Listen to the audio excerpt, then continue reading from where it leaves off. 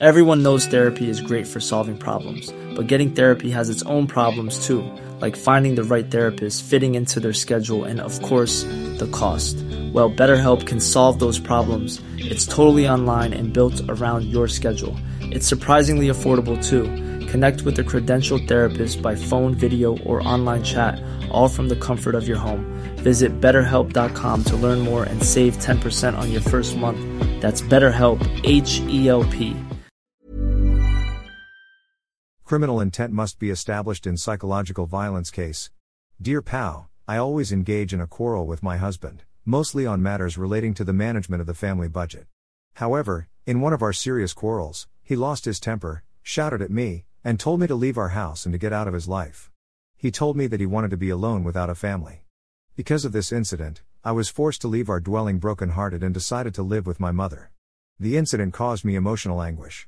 May he be held automatically liable for psychological abuse under the Anti-VOC law? Pamela.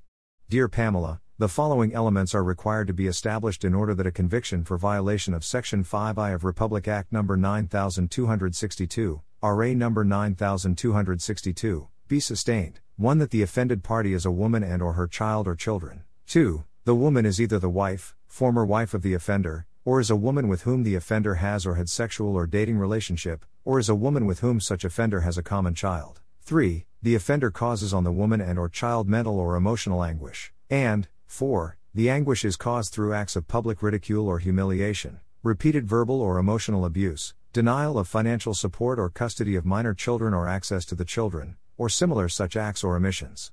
Relative to your question, we refer you to a decision of the Supreme Court in the case of XXX 261920v. People, GR number 261920, March 27, 2023, penned by Honorable Associate Justice Amy C. Lázaro Javier, where the Supreme Court, reiterating its earlier decision in A. Karen v. People, explained. It is not enough, therefore, for the woman to experience mental or emotional anguish, or for her partner to deny financial support that is legally due her. In order for criminal liability to arise under Section 5I of RA 9262, insofar as it deals with denial of financial support, there must, therefore, be evidence on record that the accused willfully or consciously withheld financial support legally due the woman for the purpose of inflicting mental or emotional anguish upon her.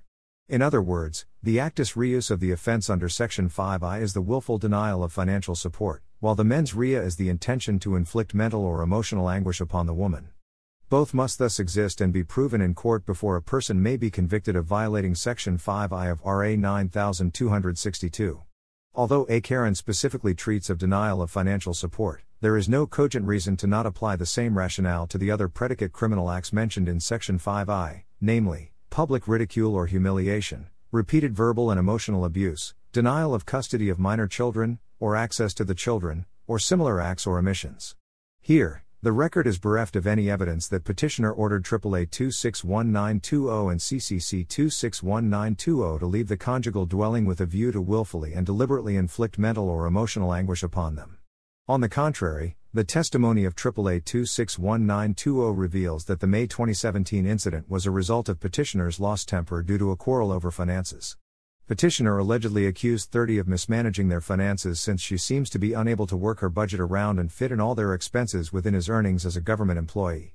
Surely, this does not rise to the concept of criminal intent, i.e. the intentional doing of an act which the law declares to be a crime, as enunciated in A. Karen.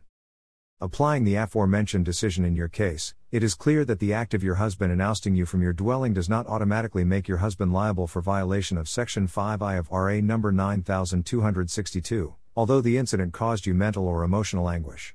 You need to prove that the ousting from the family dwelling was intentionally done by your husband in order to inflict upon you mental or emotional anguish, especially that the ousting and the shouting, in your case, happened during a serious quarrel. We hope that we were able to answer your queries. Please be reminded that this advice is based solely on the facts you have narrated and our appreciation of the same. Our opinion may vary when other facts are changed or elaborated on. Editor's note: Dear PAO is a daily column of the Public Attorney's Office. Questions for Chief Acosta may be sent to dirpao@manilatimes.net. Planning for your next trip? Elevate your travel style with Quince. Quince has all the jet-setting essentials you'll want for your next getaway, like European linen, premium luggage options, buttery soft Italian leather bags, and so much more. and is all priced at 50 to 80% less than similar brands. Plus, Quince only works with factories that use safe and ethical manufacturing practices. Pack your bags with high-quality essentials you'll be wearing for vacations to come with Quince. Go to quince.com/pack for free shipping and 365-day returns.